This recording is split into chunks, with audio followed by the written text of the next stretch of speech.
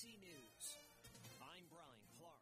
The Iowa State Fair is a traditional stop on the road for presidential hopefuls, and former Vice President Mike Pence was there Friday.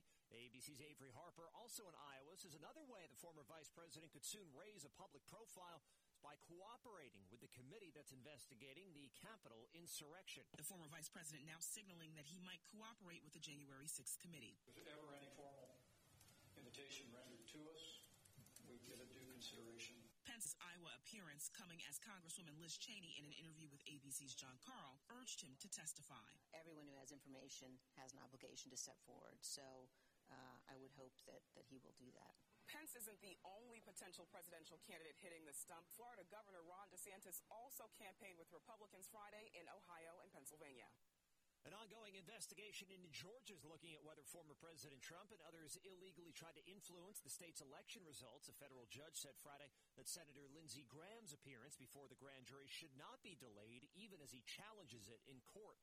A warning from the government over the summer of travel delays, says ABC's Gio Benitez. Secretary Pete Buttigieg writing to America's 10 largest carriers that the level of disruption Americans have experienced this summer is unacceptable, noting that in the first 6 months of this year, roughly 24% of domestic flights have been delayed and 3% canceled. A new U.S. aid package worth $775 million heading to Ukraine. ABC's Britt Clennett is there and says a standoff over the nuclear power plant is still fueling fears of a disaster. New before and after satellite photos showing the impact of heavy shelling.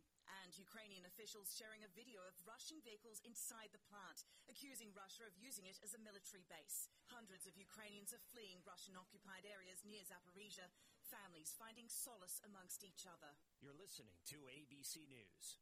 Yeah, I'm so stressed. Our business is growing. We've got people all over now. Uma. What is that? Meditation? I'm recommending Uma and their all-in-one phone, video, and collaboration solution. Uma? Yep. Switching to Uma is a cinch. Just $24.95 per month per user, plus taxes and fees. Uma. Now you're feeling it. Visit Uma.com. That's OOMA.com to learn more. Uma. Smart communications for the smarter business. Home tips and tricks from Zevo Traps. Opening windows to bring fresh air into your home? Well, air